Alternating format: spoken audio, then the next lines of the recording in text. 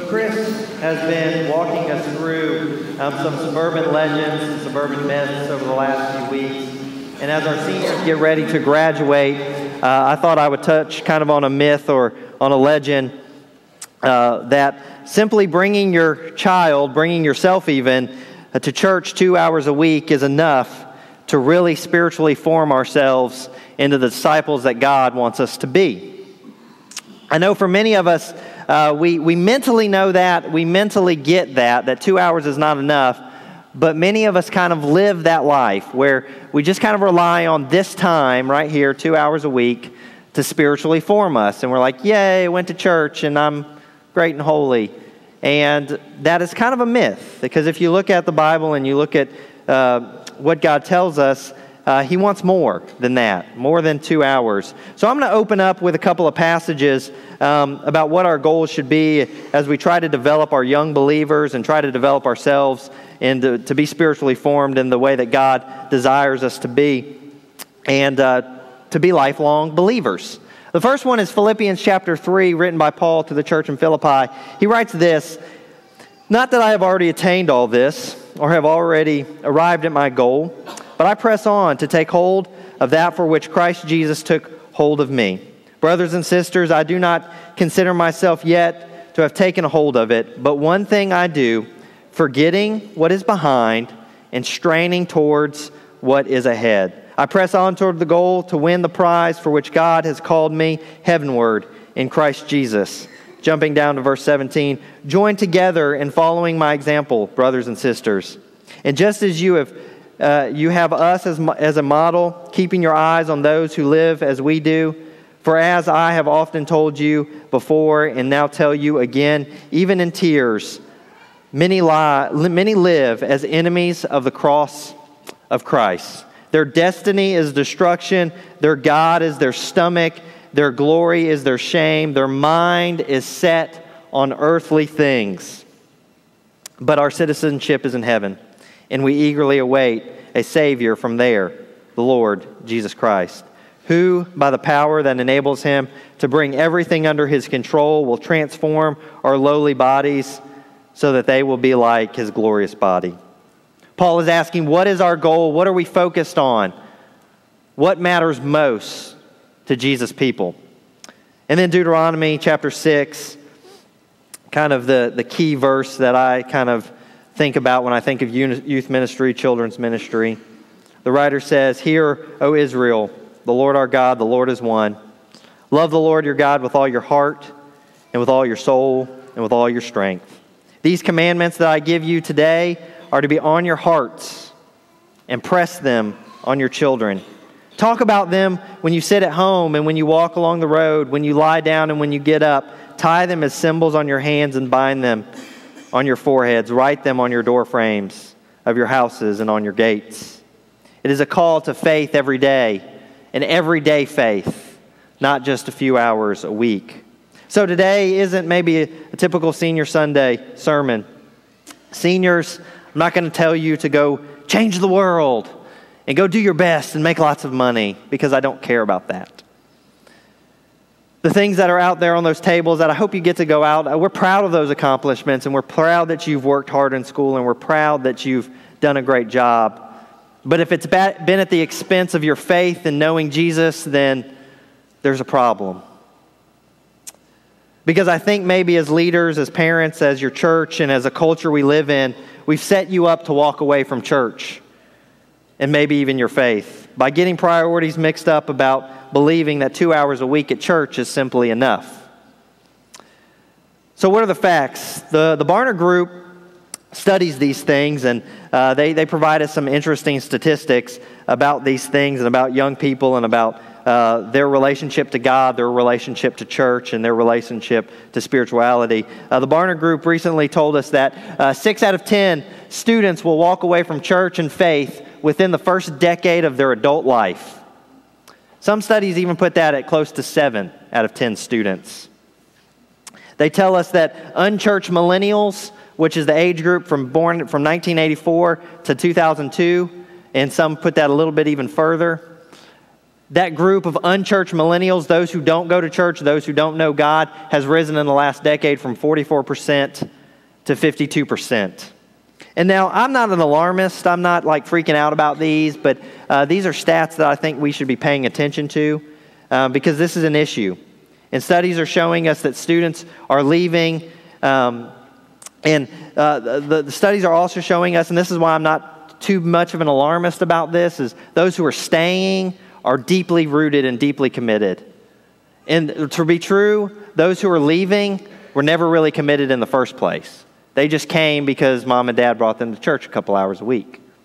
So I'm not an overly alarmist, but what is happening is there's a shift in the way people view God and view church. In 2006, Josh McDowell wrote a book called The Last Christian Generation. And I haven't read the book, but I've seen a lot of information from it and a lot of the stats that he finds. So in 2006, he interviewed young Christian teenagers, and this is the thing that he gathered from them, that 63% of Christian teenagers don't believe Jesus is the Son of the one true God. That's Christian teenagers. 51% don't believe Jesus rose from the dead. 68% don't believe the Holy Spirit is even real. And of those, only 33% of them say that church will be important after leaving home. And that was 2006. Those people are now in their early 20s, late 20s. And I look around and they're not here. They're not in our churches. Those of you who are in that range, we're glad that you're here. We're so thankful that you are the committed ones. That you're one of the 3 or 4 who have stuck it out. Because I think for the longest time what we've done in churches and as parents, we've approached this with what is a prodigal son mentality. And what I mean by that is in late high school and in college, our kids begin to get distracted. They begin to slip away from their faith. And they begin to find other things to do. And what we do is we kind of ignore that and we kind of let them find themselves. And that's kind of a nice way of saying that, it's okay that they're going to do some sinful things because, they're going to come back, right? We kind of ignore some of the things that they do. Because this is the thing. We believe that we've raised our kids to be good people. And as long as they're not hurting other people, then it's okay. And we've believed in a prodigal son mentality that when they get done with college, when they get jobs, when they get married, when they have kids, they'll come back. And for many of you, that may have been you in your early years. Kind of did some things you shouldn't, kind of strayed a little bit, and you've come back, and so you've hoped that your children will. But they're not anymore. They're not coming back. They're not coming to our churches. Many of them are walking away from faith altogether. And why is this? Is it because the world is so sinful? And it's poisoning their little hearts? Read your Bibles. Just read your Bibles. People of God have lived amongst sinful culture for all of eternity. The first century was full of sin, and people rose above it. People rose above that culture. To be honest, I think maybe as a church we failed somewhat to adapt, to be more relevant, to inspire younger generation, and that's kind of on us. We have not adapted to the changing psychology of people, and that's a little bit on us. But to be honest, and I think maybe you're going to hate me for this, and maybe find me afterwards and punch me in the face, and that's okay. But I think many of us, we've settled for just having good kids. We've settled for a couple of hours of church a week and being okay with our kids being good people. We've put more focus on good jobs, accelerated education, great memories on the ball fields, trips, vacations, money in the bank, living the American dream than we have on spiritually forming disciples of Jesus. We've stopped talking about God on the road and in our homes. We've taken our eyes off the goal. We look behind us and we look to the left and we look to the right instead of looking forward and making godly people. And I fully believe this, as that when goodness is enough, godliness and holiness falls away. When we're just okay with good kids, their godliness and their holiness will slip away. when we believe that 2 hours at church is enough, and it's more important to do other things than have lifelong followers of Jesus whose goal is holiness, we've missed the mark. So what does this look like? Many of you know, if you've seen me preach before, I'm a very visual kind of guy. I learn visually, so I'm going to tell you a little bit about what I feel like this looks like. But first, if you didn't know, I played high school basketball. That's me. When I was a freshman in high school. Man, look at those twigs. I believe that ball weighs more than me. I played high school basketball at a large public high school, and I graduated with about 400, 500 students. I wasn't obviously the biggest. I obviously wasn't the strongest. I obviously wasn't the fastest. When I was a junior, briefly tell this story. When I was a junior, my basketball coach put me in weightlifting with the football team. And I spent most of that time hiding in the bathroom because I didn't like lifting weights with the football team.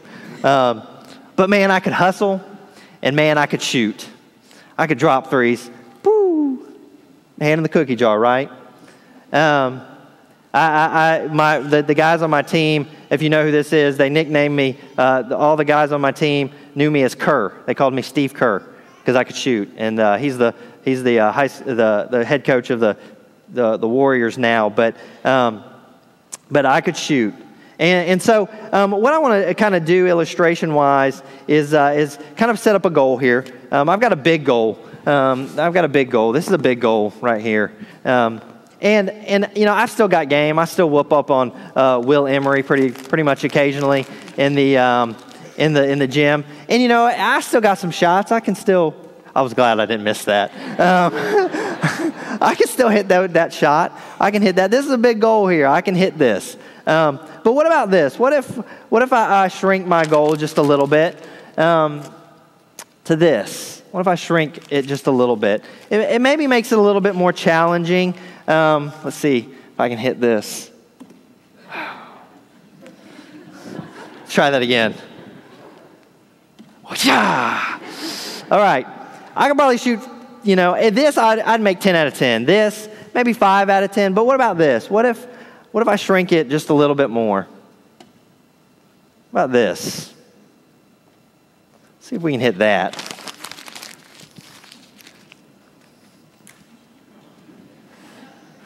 Sit. Man.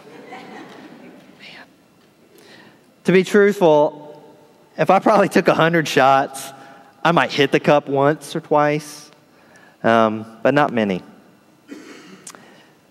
As I move forward this morning, I want this to begin to be a visual metaphor for, I think, what we're doing. Because if we look at the scriptures, the people who followed God and the people who really followed Jesus, what they did for themselves is they set up huge goals spiritually to follow. They set their sight before them in a huge way. They were not perfect people by any means, and they missed shots here and there. We know that. But what they did is they set up huge goals for themselves to succeed spiritually by the way they live their lives. Because what happens when we shrink the goal, we drastically decrease the opportunity to be successful. When we shrink this goal, our success gets smaller and smaller. And I'm beginning to wonder if we are shrinking the spiritual goals of our students and our young people. Because people who are much more smarter than me, what they're beginning to find out is that students look at God in a completely different way. What's beginning to happen is the typical U.S. millennial young person now does no longer believe in the God of Scripture and the God of the Bible. They believe in what's being called moralistic, therapeutic deism. And what that means is this. They believe that God exists and watches over the world. They believe that God only wants people to be good, nice, and fair to each other. The central goal in life is to be happy and feel good about oneself.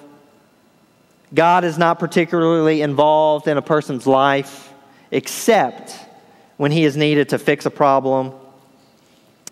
And good people go to heaven. The goal is being shrunk from holiness to just goodness. And we shouldn't be so surprised by this, because what we're doing is we're filling our students' lives with so many distractions. Our spiritual goals for them are decreasing, while life, successful, driven goals, entertainment and activity, we're increasing those goals, but their spiritual goals are getting smaller and smaller. So we're going to have kind of two goals here this morning, two big goals that we have for our kids. We're going to have in this pool is going to be our success and our lifestyle-driven goals. We've got our education things. We've got our fun things. Batman, yay! We've got sports. We've got our sports. That's actually something else. We're going to step back for a second. We've got our stuff. We like our stuff, right? We've got our money. I'll throw this in here. We've got our money and our stuff, our success-driven kind of things. I want you to ask your kids this later today, because studies are revealing this, and I've asked some of your kids this. Ask them why they work so hard and try so hard in school. Just ask them. Say, hey, why do you stress out so much about your tests? Why do you stress out so much about your schoolwork? Because I've asked them, and what they tell me is this. They tell me, Sean, I do it because I want to get good grades, because I want to get into a good college, because I want to get a good job, and I want to have stuff. I want to have a family. I want to be able to buy a nice house. I want to be able to have a nice car. I want to have all the stuff that I want. And because mom and dad expect it. Our kids have stopped learning because education is important. What they've done is they've shifted their goal to just the end game. They don't care about knowing things. They care about, where can this get me in life to get stuff and look successful. And I know what you're saying. You're saying, Sean, isn't good grades, isn't good job, isn't college, aren't these all good things? Doesn't God want me to do my best? Yeah, He does. He does. He wants us to do our best. But I don't think He wants us to do our best at the sake of knowing Him. But Sean, if I do all this and I work really hard and I make good grades and I get a good job, I can help more people with more money. I give more money to the church. But it never adds up. For some of you in here, long ago that may have been true of you. The harder you worked, the more opportunity you had to give. The more opportunity you have to be involved. But studies are showing us now that our young people, the more they make, the less they do. The less they give. The less time they have. Because it's a rat race. They're so worried about getting the next job, the next promotion, the next big thing. They don't have time to help somebody. They don't have time to be involved in their church. As P. Diddy once said, mo money, mo problems, right? I have conversations like this, and every conversation that I have with a young person who's ambitious and looking for that six-figure salary, most of them, they've quit coming to church. Or if they do come, it's because mom and dad really want them to. It's a holiday, and they're like, mom and dad want me to come. Because their eyes are set on something else. And then in the other pool, what we have is, and this is what these are for, we have our fun, our activities, our sports, our stuff, our games, the things that the things that we like, the things that are fun for us, the entertainment that we have in our life. I want you to ask this, parents, do you feel more like your kid's social director, activity planner, than you do their spiritual leader? Chauffeuring them around from clubs to activities to practices, driving all over the city, stressed out, be like, oh, I've got one kid here, I got one kid there. And you never have time to really sit down and talk about God and read Scripture together and spiritually form them. I'll show you a quick video, and it's about 2.5 minutes long, and so watch this.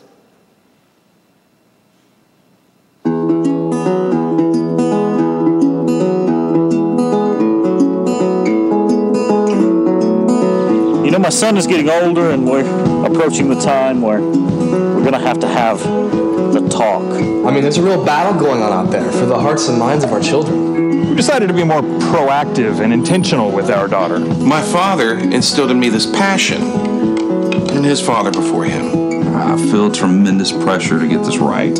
All you can hope for is that they remember everything they were taught. It's important to start young when building a foundation. So when the hard times hit, they won't stray. They will remain faithful. It's never too early to introduce your kids to your favorite sports team. We live in Dallas, so a lot of the kids on the playground are Cowboy fans. We're going to try to keep her Cowboy free as long as possible. I had her yelling Lakers when she was still in the womb. This is a legacy that I want to pass down to my kids, my grandkids, my great-grandkids, my great-grandkids' grandkids, you know, if the world still exists. There are a few very important things that he needs to know before growing up. One, that Michael Jordan is the best to ever play the game, hands down. I don't want my son to grow up in a world where LeBron James is the greatest of all time. I mean, 6 championships in the discussion. The Cowboys cheat, the Cowboys killed SpongeBob, whatever it takes to get this idea out of her head that the Cowboys are cool, I will do it. If it means dressing up like a cowboy and scaring her in the middle of the night with a chainsaw, I will do it. I don't want to have to force it on her, but let's face it, I'm going to have to. It's the Royals we're talking about. I have a daughter, but hey, who said it was going to be easy? It's all about being intentional. All you have to do is plant the seed. As a Red Sox fan, I really want to teach him. Hey, Dad. Mom needs you downstairs. You know, I didn't start early enough with that one. I wish I had. Could I accept my son liking another team besides mine? No, I couldn't. Does that make me a bad father? No. It makes me a great father. Now, that's funny, and we laugh, and we giggle, and we think about it. What are we passing down to our children? Is it just our favorite sports teams? Is it just the fun things? You know, I love it. I love it to death that Colin loves Batman. When he sees like Superman things, he's like, Superman stinks. And I'm like, yes. And living in Tennessee, I've trained him that when he sees the big white T on things, that it's the ugly orange, to go, ew. And I'm happy about that. But, you know, at the end of the day and at the end of my time with him as I raise him, am I spiritually forming him? Am I putting other things in front of him that are more important than God? If he sees my like and love of Batman as more of a priority by the way I live my life and the things that I do, I may just be setting him up to walk away and find other things more important than God. And listen, these things, these activities, these are not bad. These aren't bad things. Being successful and having a good job and doing well in college, these are not bad things. But they tend to distract us. And we spend so much time increasing these goals while we shrink our spiritual goals for our young people. Because what we want out of our kids is we want them to be the best student, the best ball player, the best actor, the best club member, the best musician, so that they will grow up to be successful, financially secure, happy adults. And when they struggle in these areas, we get more coaches, we get more tutors, we get more training, we get more teams, we get more expectations. We wade ourselves deep in these waters of this stuff. But from a spiritual perspective, spiritual goal perspective, we seem satisfied that our kids come to church with us and they might have gotten baptized when they were in middle school. Because the truth is, I played high school sports. 2 hours was not enough to be any good at basketball. It just wasn't. But we tend to settle for 2 hours of church to spiritually form ourselves and our children. Where is the spiritual expectation for our young people to be disciples of Jesus? Jesus seems to be just a part of our lives. We say that, right? God's a part of my life. But God wants all of it. We shouldn't be so surprised that they walk away from church and faith, because look at what we've done. So what does Jesus say about this? Luke chapter 9. As they were walking along the road, a man said to him, "I will follow you wherever you go." Jesus replied, "Foxes have dens and birds have nests, but the Son of Man has no place to lay his head." He said to another man, "Follow me." But he replied, "Lord, first let me go bury my father." Jesus said to him, "Let the dead bury the dead, but you go and proclaim the kingdom of God." Still another said, "I will follow you, Lord, but first let me go back and say goodbye to my family." And Jesus replied, "No one who puts a hand to the plow and looks back is fit for service in the kingdom of God." Jesus is not looking for distracted followers. Going to bury your father is not a bad thing, but if that's your priority, Jesus can't use you. Going to say bye to mom and dad, to the family, is not a bad thing. But if that's your priority, Jesus cannot use us. And he uses this kind of metaphor, analogy. And I'm not a farmer. I know nothing about farming. But I do know that when you want to make your lines in your garden and in your fields, you want them to be straight. And when you plow, what you do is you set out and you look straight ahead and you look out into the horizon and you walk and you have your animal do the same thing and you just head straight towards a mark. Because if you look to the right and you look to the left and you look behind you, your lines begin to move back and forth. And again, Paul told us in Philippians to stay focused on the goal. Don't get distracted. Don't shrink our spiritual goals while enlarging our earthly ones. And church, please listen to me. This is not a guilt trip. I don't want you to feel bad, and I'm not trying to make you feel terrible and heap shame upon you this morning. But I believe it's my job to call us to re-examine our lives, to examine what we present as important to our young people, to ourselves, to the people who sit next to us, to our neighbors, to the world that we live in, to present to them what is really important. Look at your time, look at your schedule, look at the conversations that you have. Does it increase the cross? Does it increase Jesus' name? Or is it more about other stuff? And I already know some of you are saying, that's not going to be us. We're going to do all these things, but it's never going to be us. And I'm asking you, please don't say that. Please don't come find me in the lobby and be mad at me because you're like, man, you sure are beating on my sports. I love sports. I'm not beating on your sports.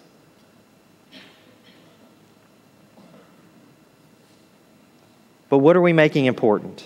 My job is to constantly ask you to reevaluate your spiritual life as a family and as an individual, to look at what is your goal. Is it for us to have good, successful kids who like our teams and like our hobbies? Or is it to have spiritually mature disciples of Jesus? And for some of you here, the truth is this: your children have walked away despite your best efforts. And I don't want to heap shame and guilt on you this morning, and I don't want you to sit there and think, man, Sean thinks I'm a terrible person, because I don't. Because for some of you, despite your best efforts, despite setting out a goal for your children, they have walked away. Because every person, young and old, has to make the decision for themselves. Will I buy into Jesus, and will I claim him, and will I follow him? Despite your best efforts. And for some of you, your children may have walked away, but for some of you, you're such godly people that others have been brought to the cross because of you, because they've seen it in your life. So please understand, my goal is not guilt or shame, but my goal is to get us to wake up, to realize there is more to this world than our success and our fun. We better wake up Students, you better wake up. Middle school students, high school students, those of you who are about to go off to college. If you say you're a Jesus person, you better look at your time. You better look at your schedules. You better look at the things that are important to you. Because if this stuff is more important to you, don't be surprised that you don't feel close to God. And your faith starts to slip. But there's hope for us. There's always hope in Jesus. Matthew 11:28, he says, "Come to me, all you who are weary and burdened, and I will give you rest. Take my yoke upon you and learn from me, for I am gentle and humble in heart, and you will find rest for your souls. For my yoke is easy and my burden is light." Do you see what he did there? My yoke is easy and my burden is light. Think back to Luke chapter 9. He's talking about plowing. And when you're yoked to something, when you're yoked to another animal, when two animals are yoked together, they can do more than one can alone. And Jesus is saying, put yourself with me. Follow me. I am good. I am faithful. Focus on me. Attach yourself to me. Some of us are burned out on trying to reach all these goals. We're stressed. We're tired. We're weary. We're overwhelmed as families, as students, as individuals. And Jesus is saying, just come to me. Just come to me. Focus on me. So what do we do with these things? Do we ditch these things? Do we go live in the woods and just spend time together? Do we live in the church together and just stay here all the time? No. And this message isn't a boost church attendance message. You're not like, please don't sit there and think, Sean just wants more kids in his youth group. Because I know you're not always going to be here. I know that you're going to have things that you do and you have responsibilities and you have to do it. But what I'm talking about is simply making holiness our goal and not other things. And making holiness our goal in all the things that we do. Because this is what the first century church struggled with. They were like, should we just kind of quit doing everything? Should we just kind of live in a house together and everybody just kind of worship Jesus all the time? And Paul's like, no. You kind of have to still go to work and you need to, support the people around you and you need to, have a job so that you can have some money to help other people. And he writes this to the church in Rome. And I'm going to read it from the Message because I like the way it's written there. And it says this, "So here's what I want you to do, God helping you. Take your everyday, ordinary life, you're sleeping, you're eating, you're going to work, and you're walking around life, and place it before God as an offering. Embracing what God does for you is the best thing you can do for Him. Don't become so well adjusted to your culture that you fit in, without even thinking. Instead, fix your attention on God. You'll be changed from the inside out, readily recognize what He wants from you, and quickly to respond to it. Unlike the culture around you, always dragging you down to its level of immaturity, God brings the best out of you, develops well-formed maturity in you. If we want lifelong disciples, young and old, we have to decrease our priority on this other stuff, and we have to put the gospel of living holy in our sights, as large as we can and as big as we can. Because 2 hours a week is simply not enough. Spiritual formation should be our biggest goal. Spiritual formation should be what we put above everything in our lives. In our activities, in our successes, we're proud of those, we're happy about those. But spiritual formation, creating disciples of Jesus, should be the most important thing. John the Baptist puts it the best when he says, "He must increase while I must decrease." Because these things are really about us, right? We want all this because it's about us. We do all this because it's about us. John the Baptist says, "He must increase and I must decrease." So let's raise a generation that is not just good people. Let's raise a generation that is holy people. Because again, when goodness is enough, holiness and godliness falls away. This morning, I don't know where you're at, and I don't know, for some of you, your families, you're worn out and you're busy all the time. And listen, please don't come find me in the lobby and yell at me. Call me on the phone tomorrow and yell at me. Because we're not going to fix this in a conversation in the lobby. Have lunch with us. Meet with us. Meet with the elders. Meet with Chris. Meet with myself. Meet with our leaders. We want to help you as families to put Jesus at the forefront. Look at your time. Look at your schedules. What is most important? Maybe for some of you here this morning, you've never claimed and put Jesus on in baptism and made him your Lord. And I would encourage you, if you're curious about that, you can come up front and we can talk with you. If you're ready for that because you've been studying and you're ready to put Jesus on baptism, our baptistry is ready this morning. I don't know where you're at. But what I do know is that we live in a generation and young people are looking at these things as the most important things to them. And then we sit back and we wonder, why don't they love God as much as we do and should? Because we've put so many things before them as distractions. The goal of spiritual formation has shrunk in their eyes. They don't see holiness and godliness as the most important thing anymore. They just want to be good people. And when goodness is enough, godliness and holiness falls away. If there's anything you need this morning, please, you can come up front, find us afterwards. But we're going to stand and sing. And you can come up here and we can pray for you. So please stand as we sing.